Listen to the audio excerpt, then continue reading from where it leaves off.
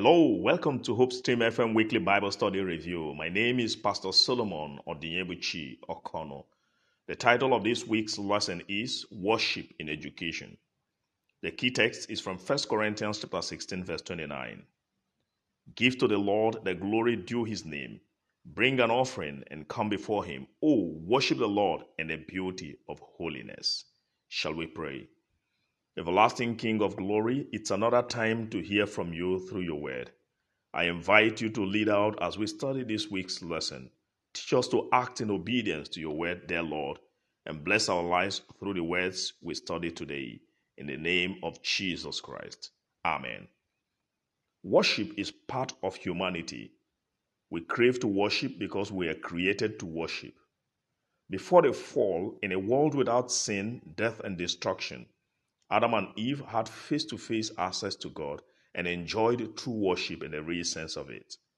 They worshipped God because they loved him and knew that he is worthy of worship.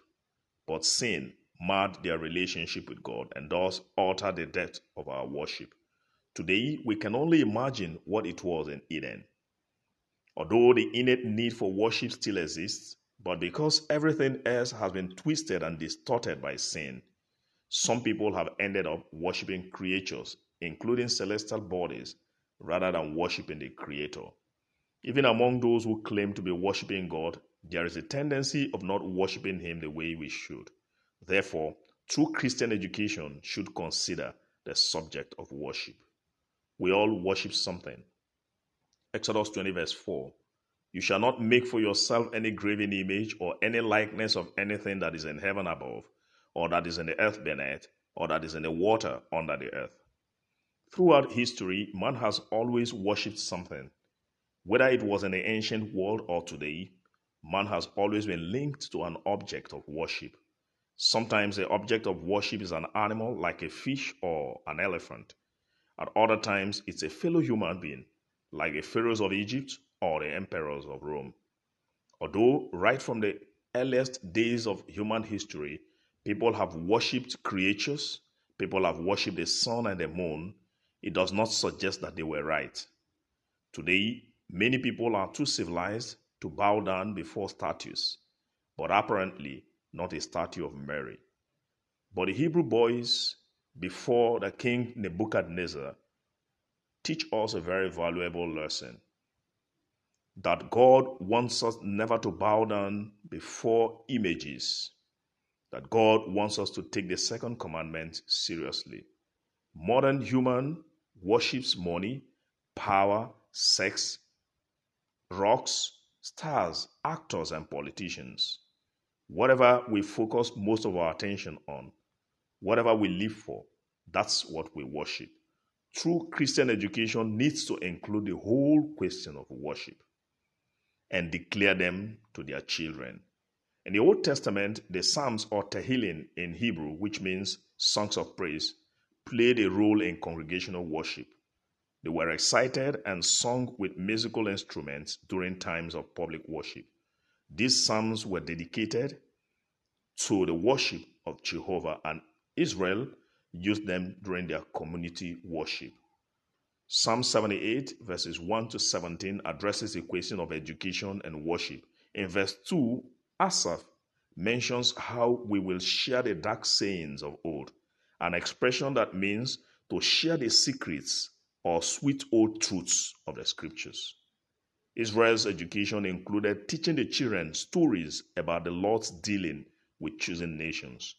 True Christian education should include helping children to learn how to trust God by constantly hearing about God through godly psalms, in spite and in truth. John chapter 4 verse 24. God is a spirit, and they that worship him must worship in spirit and in truth. The story of Jesus and the woman at the well in John chapter 4 is one of the most fascinating in all the scriptures. The woman tried to change the subject of their discussion by introducing worship. Then Jesus seized the opportunity and taught her the profound truth about what worship involves.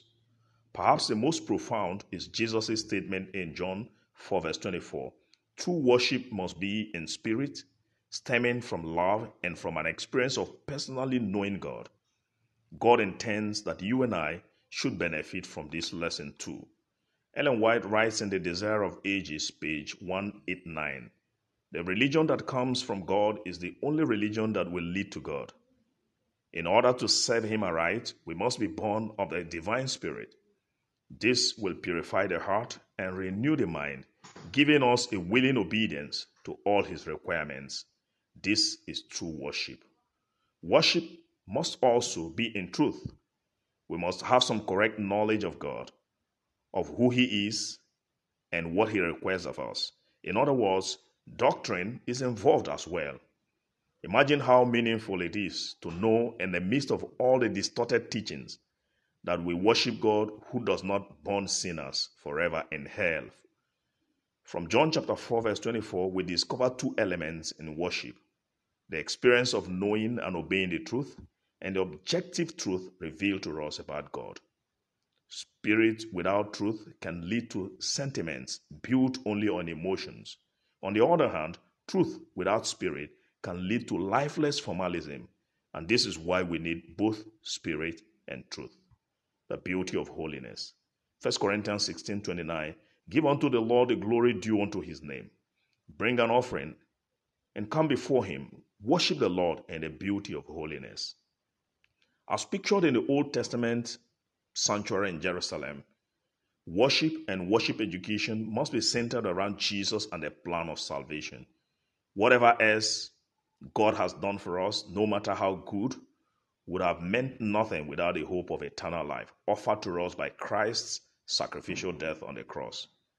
The worship practices of the nations around Israel, which included very human acts like child sacrifice, reflected what the people that practiced them were like and how degrading sin can be.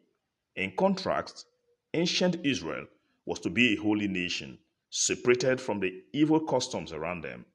They were to be holy in their hearts and minds, and this was what gave their worship meaning and beauty before God.